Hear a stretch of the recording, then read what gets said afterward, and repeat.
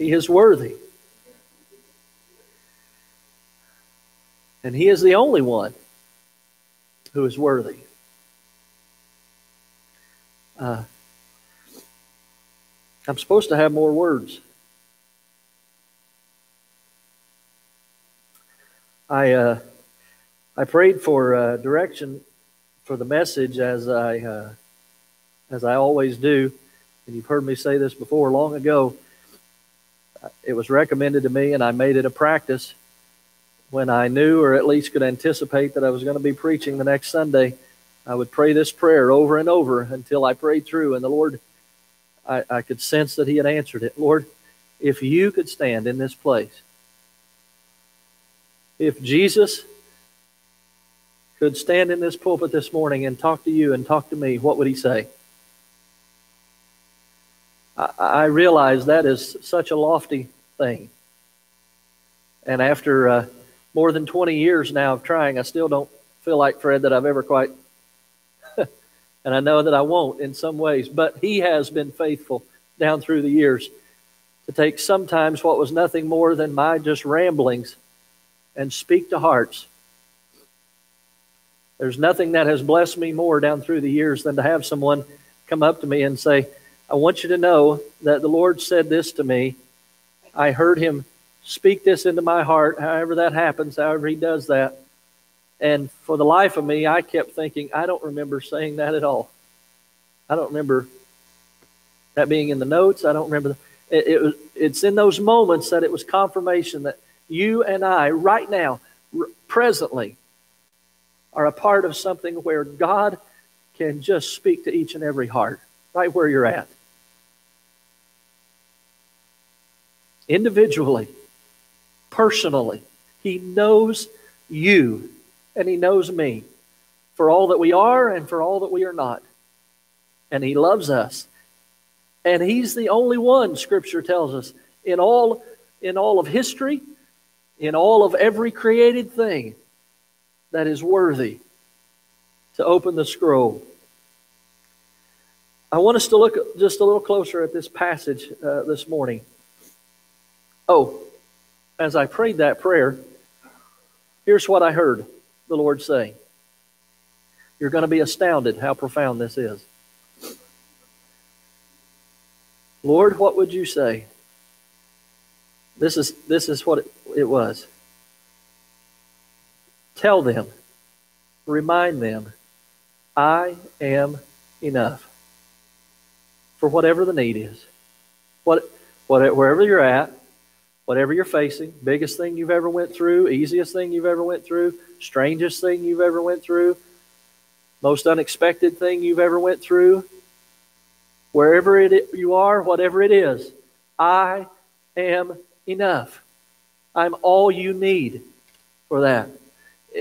And I think that's so vital, not because it's new, but because we have gone through a season that has greatly tested for you and I whether we believe that. As individuals, as couples, as families, as a church, as students. Do we believe that? He is enough. He is able and He is worthy. Even in the face of everything that we have been seeing over these last, 6-7 months now. The seasons are changing, have you noticed? That's right. I'm right there with you. Summer is giving way now to fall, the cooler temperatures. Hot giving way to cool. The growing season is coming to an end. Harvesting is beginning. I drove over about 20 miles of Pike County territory yesterday, and it was very evident that harvest was in full swing, at least in the bottoms. They are getting with it. I mean, and people everywhere working. We need to be in prayer. The harvest is the physical harvest is vital for our country. It's vital for our community. It's vital for our church. People in our church. And the harvest doesn't bring itself in, does it? How great that would be if why don't somebody invent something about that? But it doesn't. We've come a long way, can do a whole lot more, a whole lot quicker.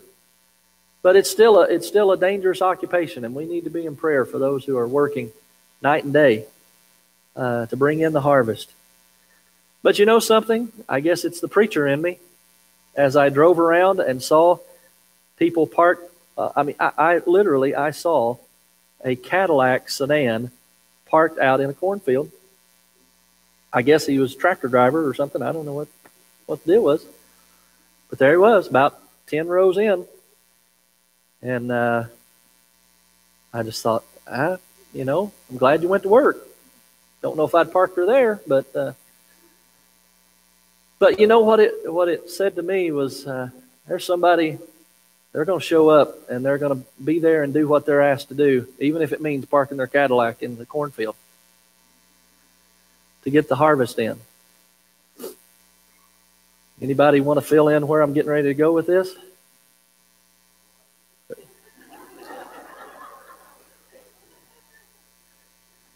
Well, Fred, let me tell you, there's a harvest of souls out there all around us. Every person drawing breath on this planet. And the Bible has said for more than 2,000 years now, those fields are white, ready, ripe unto harvest. I just wonder how many of God's people are willing to take their Cadillac and put it in the cornfield.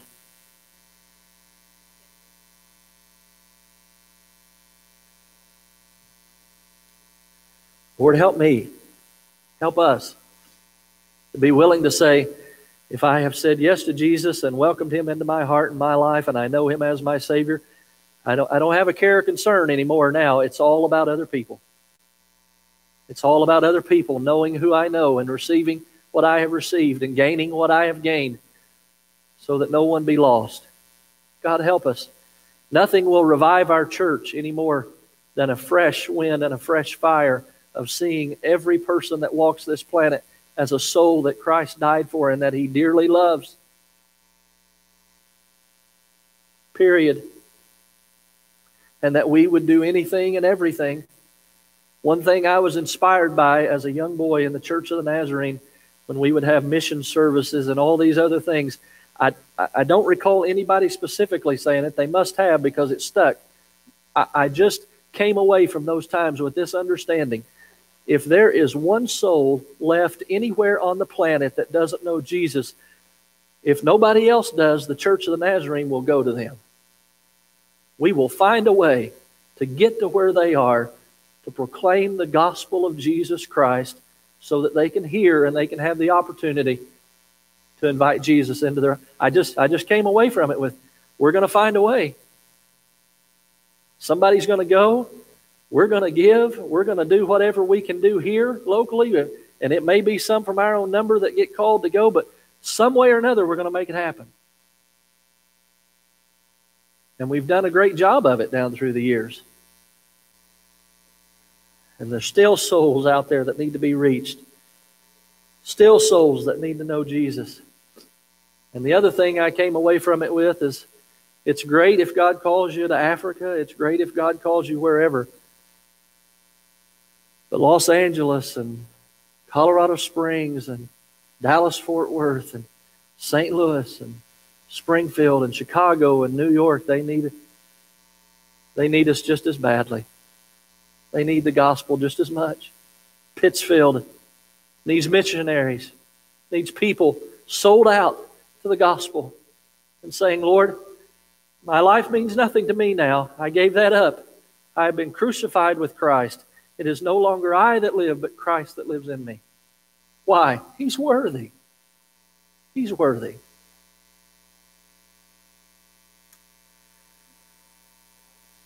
When we come to the book of Revelation, and I'll be honest with you, as a pastor, as a preacher, I haven't preached a whole lot from Revelation. I've preached through the book before. I've preached from it. But quite honestly, I haven't preached from it probably as much as I should. The book starts out telling us this is the Word of God to the churches. It's the word of the Lord for the churches. And it's the revelation of none other than Jesus Christ himself. That's why it's called Revelation. It reveals, just as it does, and nowhere any more powerfully than it does right here in chapter 5, that all of history and all of creation and everything around us centers and focuses upon one person, the only one who is worthy, the only one who is able to open the scroll. When you travel through this book, we're a little ways into it here at chapter 5. In the first 4 chapters, the 7 letters to the churches have been given and offered, and they're now in their fullness and taking shape to be sent out. And Christ himself has dictated much of these letters and these words to the churches. And then in chapter 4, my Bible heads it up, the revelation of heaven. The revelation of heaven. And it gives us a glimpse into, many of you have asked this question, what is heaven like? What will heaven be like? Revelation chapter 4. As much as we have and know about it, so much is right there. This we know, continual worship around the throne of God. Not night and day, all day, all the time. There is no night. And they are forever. The song of heaven, Revelation chapter 4, verse 8, they do not rest day or night. Why? Because they're singing, holy, holy, holy, Lord God Almighty, who was and is to come. I don't think that's an accident. I think it's a model. I think it's a model for us to be practicing right now. For us to be a people who, whatever comes, whatever happens in this life, whatever more 2020 can bring on, our reply, our response, our song, holy, holy, holy, Lord God Almighty, who was and is to come. Why? Because there is absolutely nothing that can change that. It's as sure as, and even more sure than the sun coming up this morning. It's certain. Well, give me just a few more minutes, and I want to take us through this chapter very quickly. I just want to point out a couple of things. We don't have anywhere near the kind of time to unpack everything that's in these 14 verses. But when we jump into this 5th chapter here, we are getting to the main vision of Revelation, of the book. Jesus, as I said, he's already appeared to John, and he's given these messages, these letters to the 7 churches of Asia Minor, and they've been individually addressed. But now here we are in the main part of the vision, and it begins with this profound reminder of God's glory and his sovereignty. In chapter 4, John is shown all of these images, these powerful and symbolic images, and it reveals God on the throne. And it reveals this constant worship of him that is taking place in the presence of God around the throne all the time. And then the vision continues on when we get into chapter 5, and I think we can look at it and see a couple of things that are happening here in this chapter. First of all, there's a dilemma. A scroll has been brought forth, but it's sealed with 7 seals. And the only way it can be opened is if there is one who is worthy, in whom there is no sin, who is the perfect example of righteousness, faithfulness, love, and hope, and joy, and peace. Someone in whom all the fullness of the Godhead dwells. And John, at first, watching this scene unfold in heaven, weeps, because a scroll that he is sure contains all that needs to be known about what's next is present, but it can't be opened. It's there. It's written on the front and the back of this scroll, but it can't be unlocked. And apparently we're given to understand that there's a search that takes place in heaven among all who are there, who are gathered there, the elders, the saints who have gone on, the angels. Can you imagine? And here's the astonishing thing. Out of every angel that God has ever created, out of every saint and every elder that is gathered around the throne, no one is worthy to open the scroll. Surely somebody down through the ages had lived, and surely one of the patriarchs, surely Enoch, or somebody that was so close to God that God just took him. But hey, surely one of the angels, if not a human, then surely an angel. There's at least one out of the multitude and multitudes of heavenly hosts, and surely one. And we hear in chapter 4, John says, I wept because no one was worthy to open the scroll. You want to talk about the most cataclysmic disappointment that could ever happen in someone's life? We're looking at it. The scroll, and John would have understood the significance of a scroll. For John, a scroll would have been paramount to a contract. And if it was sealed, it was the word of the king. It was the contract. It was binding. Whatever was there, whatever was contained in that was unquestionable. It was the law. It was the all in all. There would be no dispute. Whatever was contained in that scroll, if it could be opened, if it could be known, it was the very word of God, the heart of God, the power. It carried everything about it. And John, seeing that nobody could open it, wept. Could you imagine? This isn't even close to it, but here's something similar. What if I told you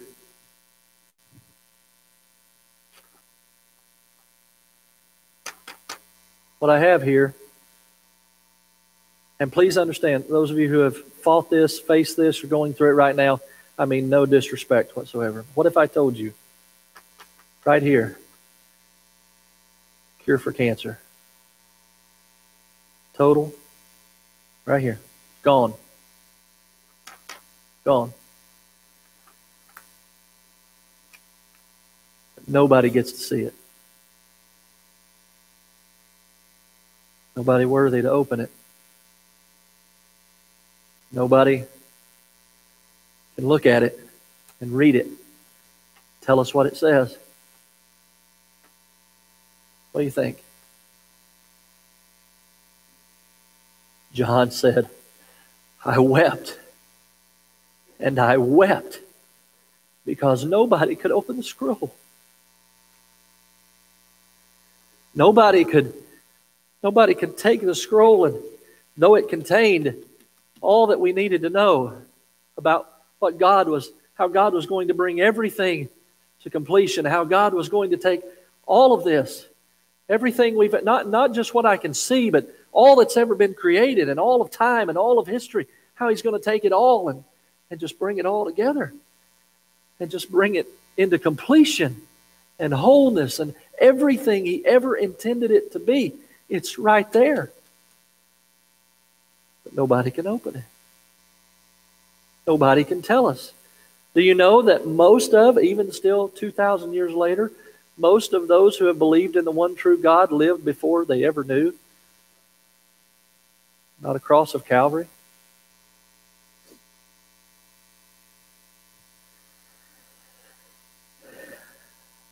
This chapter starts with a great dilemma. And it's not something that's unique in all of Scripture. It's a scroll, and John may have been aware, probably was, that the prophet Ezekiel had talked about something akin to this in chapter 2, verses 9 and 10, when he said, "And when I looked, behold, a hand was stretched out to me, and behold, a scroll of a book was in it. And he spread it before me, and it had writing on the front and on the back, and there were written on it words of lamentation and mourning and woe." I think John was thinking about that. It sure is awfully similar to what he says here in chapter 5. So clearly this vision here in Revelation 5 is following this same kind of pattern that Ezekiel is talking about. Now, here's the part that in our American mindset we really struggle with. We want it to just be some glorious, flowery, beautiful, positive answer. We want whatever's written there just to be party balloons and confetti and woo. Ezekiel says, and John recognizes as well,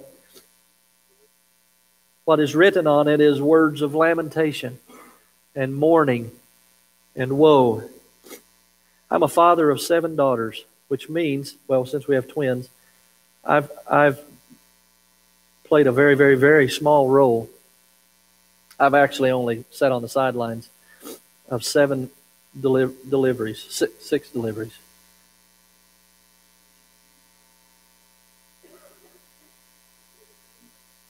We'll work out the math problem later. I think it's 6, right? Okay. Oh, this is hard work sometimes. Anyway, however number it is. Here's something I've noticed. And we've had babies enter the world in multiple ways, without going into very much detail. No matter what, hang with me, I'm getting there. You're making it tough on me, but I'm getting there. I'm going to make a note. Mike Adams does this. Don't use this illustration anymore.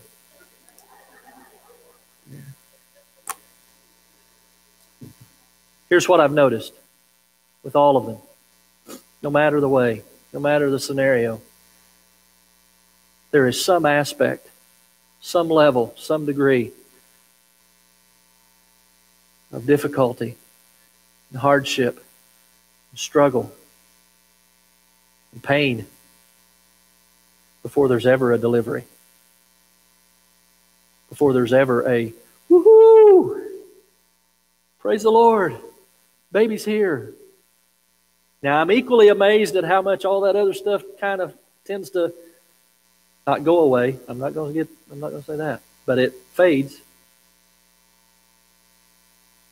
But before there's ever a delivery, before there's ever that new life welcomed into this world, there's a hard thing to go through. Hard things to deal with and push through.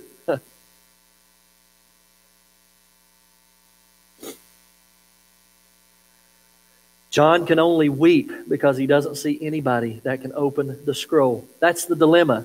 We're down about as low as we can get. Do you feel it? I mean, it's kind of even in the... It's just kind of, oh, man.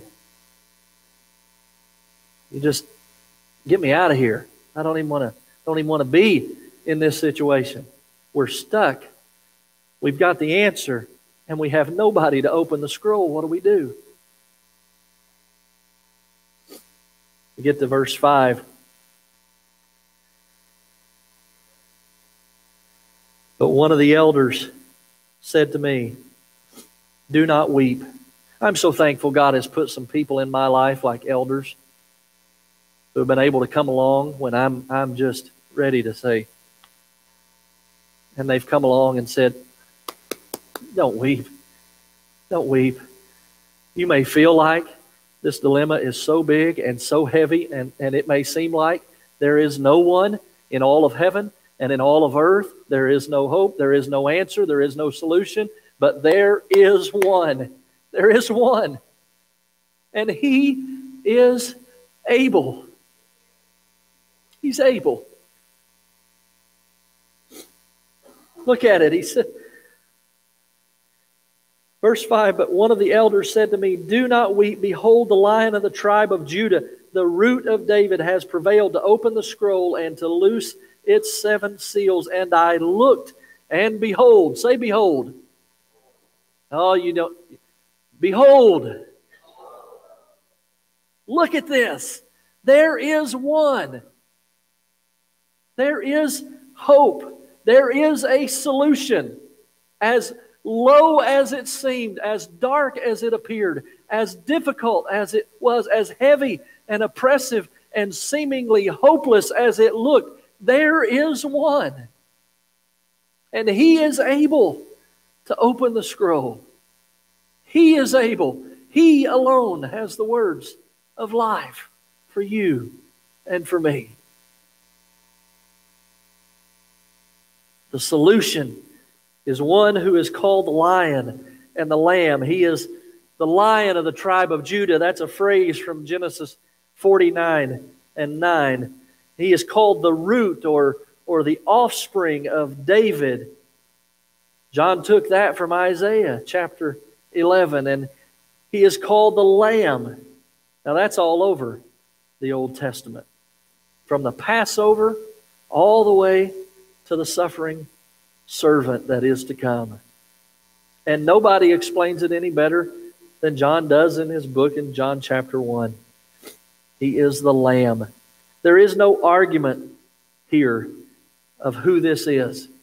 No one throughout history has ever argued that this might be someone other than Jesus, the Christ.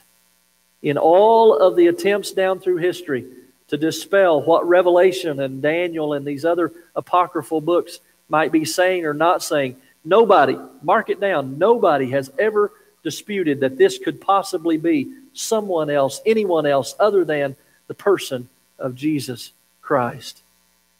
He is the Lion. He is the Lamb.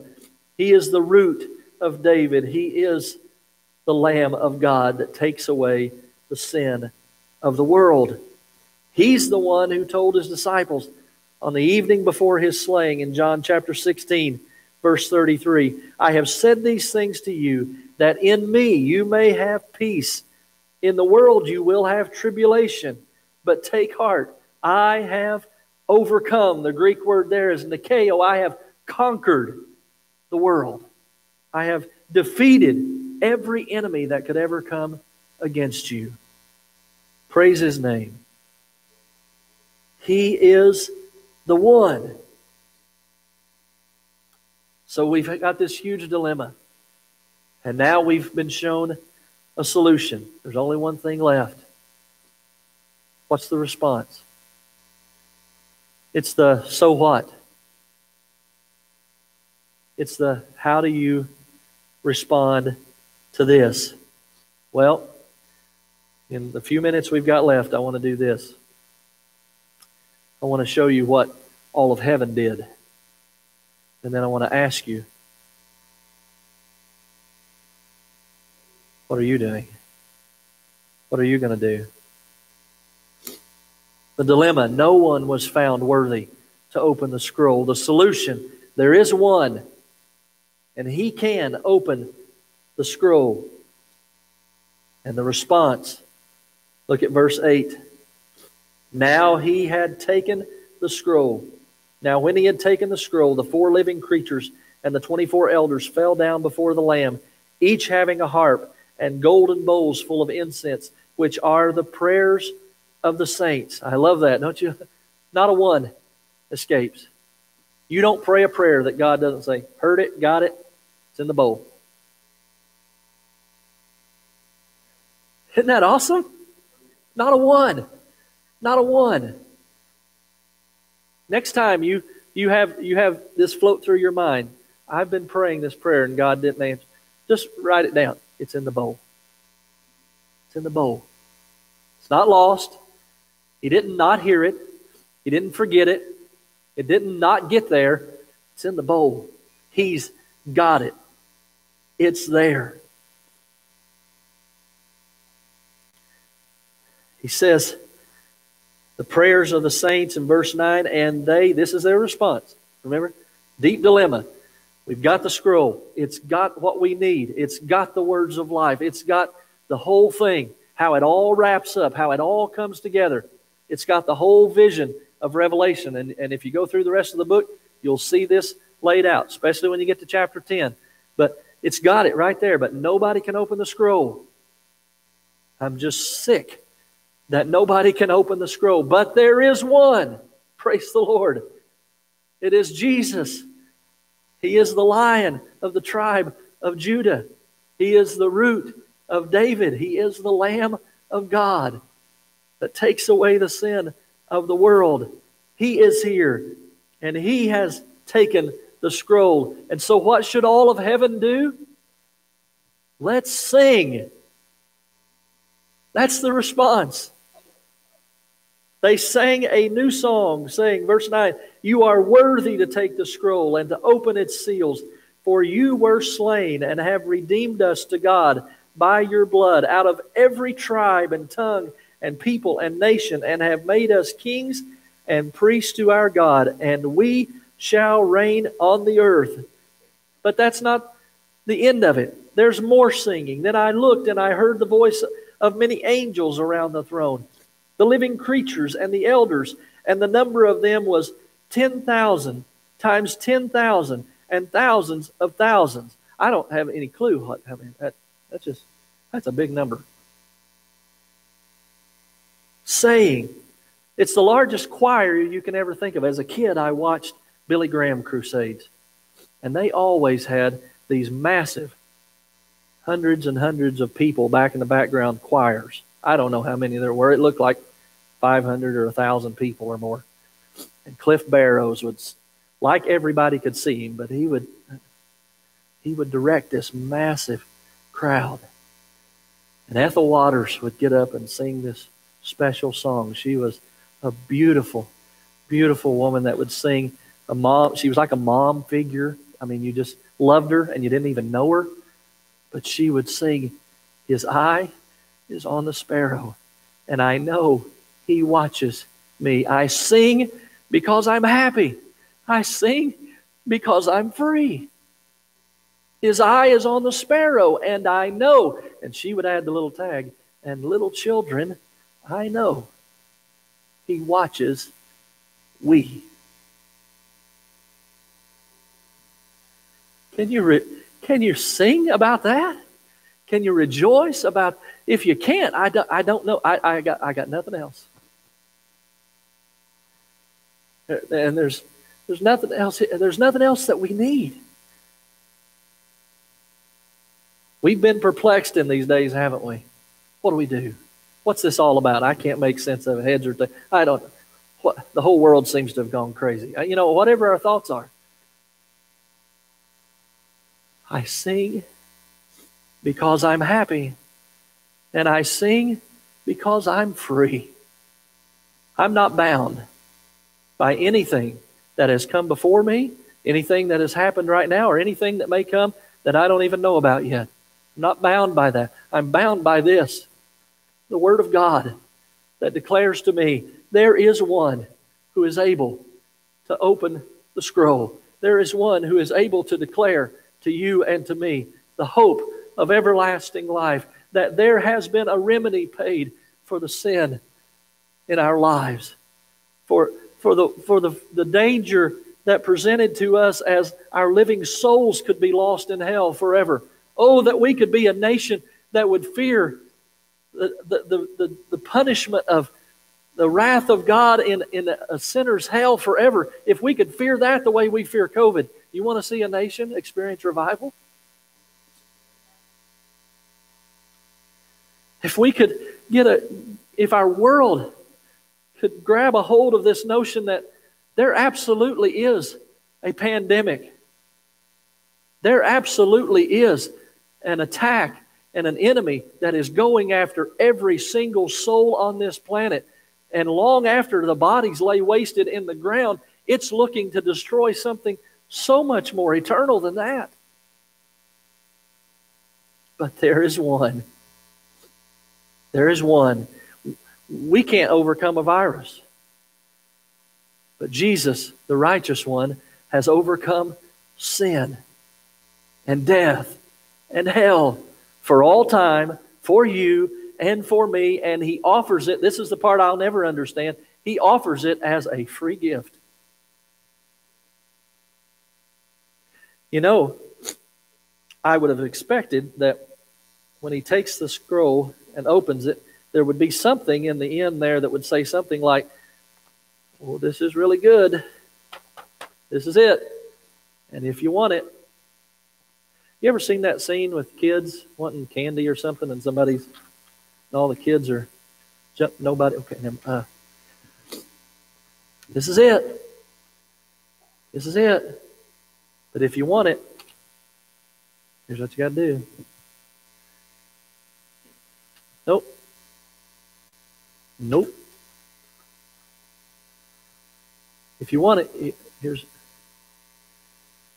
he takes the scroll and he opens it and they just sing. You know why? Because they know this is free.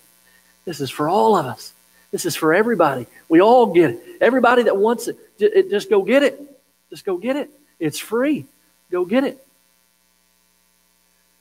Now here's the most amazing thing. Some people won't just go get it. I'll never understand that one either. I've had too many things in my life that seemed impossible for me to be able to attain.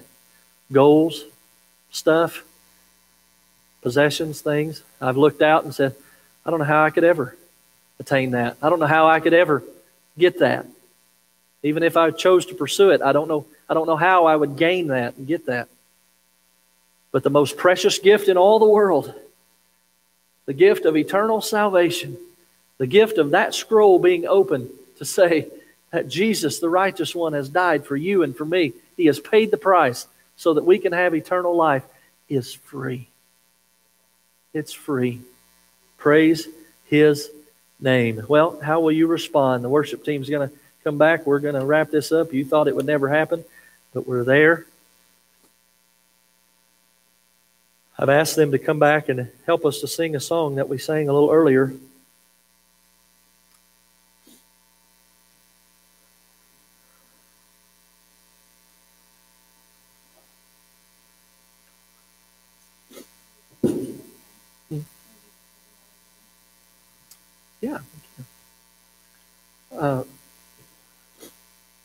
Yeah, let's do that. I like that. Let's all stand together this morning. You've watched this once. You've heard it once. And maybe you caught it, maybe you didn't, that the music and the words were right in line with the scripture that we've looked at this morning. But here's an opportunity to sing it, because now you have seen it bore out in Scripture and you believe it. Here's what I want to be careful with. It's easy to just proclaim He's worthy. We've been kind of conditioned for that, most of us. But Pastor BJ put it as well as anybody could last week when he said, it's one thing to believe. Do you trust Him? Do you trust Him? Do you trust Him enough to lay yourself and your family and your circumstances, your situations, your health, all that? Do you trust Him enough to lay that all on the line and say, Lord, here it is. It's yours. I trust you. I trust you. Not throwing away common sense, but trusting Him completely. Letting our common sense drive us to say, Lord, I put it in your hands. Because common sense tells me I can't save myself. I can't fix this on my own. But you are worthy. You are worthy. Do you have that up there, Jonathan? Can we do that again? That video at the first?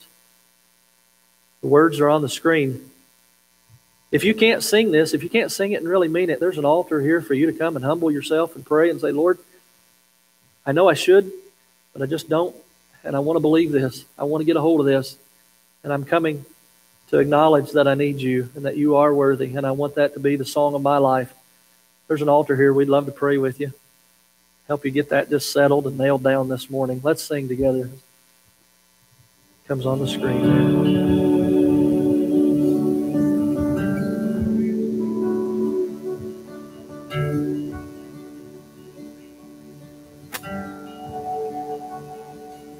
Do you feel the world is broken?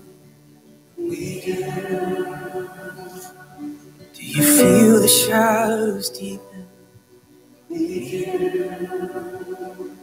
but do you know that all the dark won't stop the light from getting through? Amen. You believe it this morning? Do you wish that you could see it all?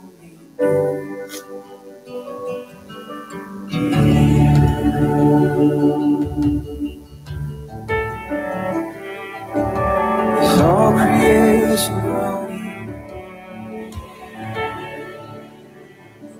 Is a new creation coming? Is the glory of the Lord like within our midst? Is it good that we remind ourselves of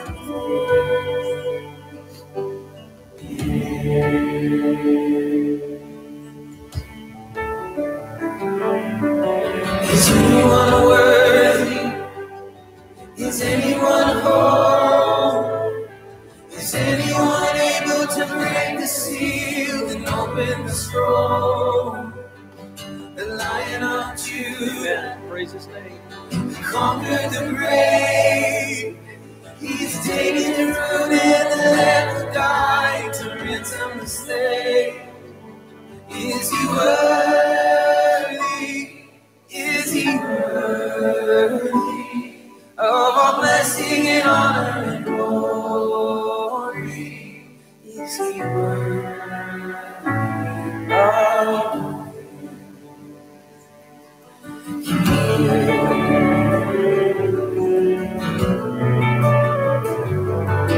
Is the Father truly loving? Does the Spirit move among us? And does Jesus our Messiah hold forever those He loves? Does our God intend to dwell again? He does. Is anyone worthy? Is anyone whole? Is anyone able to break the seal and open the scroll? The Lion of Judah, who conquered the grave. He's David the root and the Lamb who died to ransom the slave. From every people and tribe, every nation and tongue, He's made us a kingdom and priest of God to reign with the Son. Is He worthy? Is He worthy of all blessing and honor and glory? Is He worthy?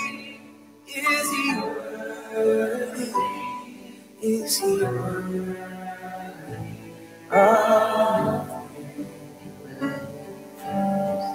You believe it? Tell Him now. Yes, He is. Yes, He is.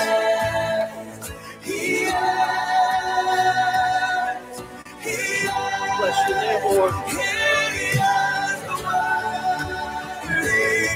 He is worthy of all blessing and honor and glory. He is worthy of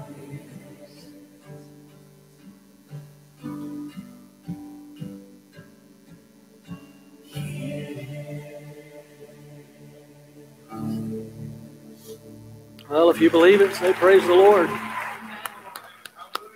Bless His name. And if the elders and the angels don't get off and they sing it 24 hours a day, 7 days a week, around the clock, there is no night, there is no day, then we should keep singing it and keep declaring it over and over again. I shared this with Michelle earlier in the week. R.T. Williams, one of our former general superintendents, stood at a General Assembly about 60 years ago, and those people called Nazarenes were kind of divided because they couldn't decide, are TVs a good thing in our home or not? Is worldly adornment, earrings and necklaces and wedding bands, is that a good thing or not? And R.T. Williams just had about all he could take of it. Shallow talk. And he got up before that assembly, and among many things that he said, which was particularly saying, we got to get on to things that really matter. But after that, he said this, I love us as a people. I believe in our message.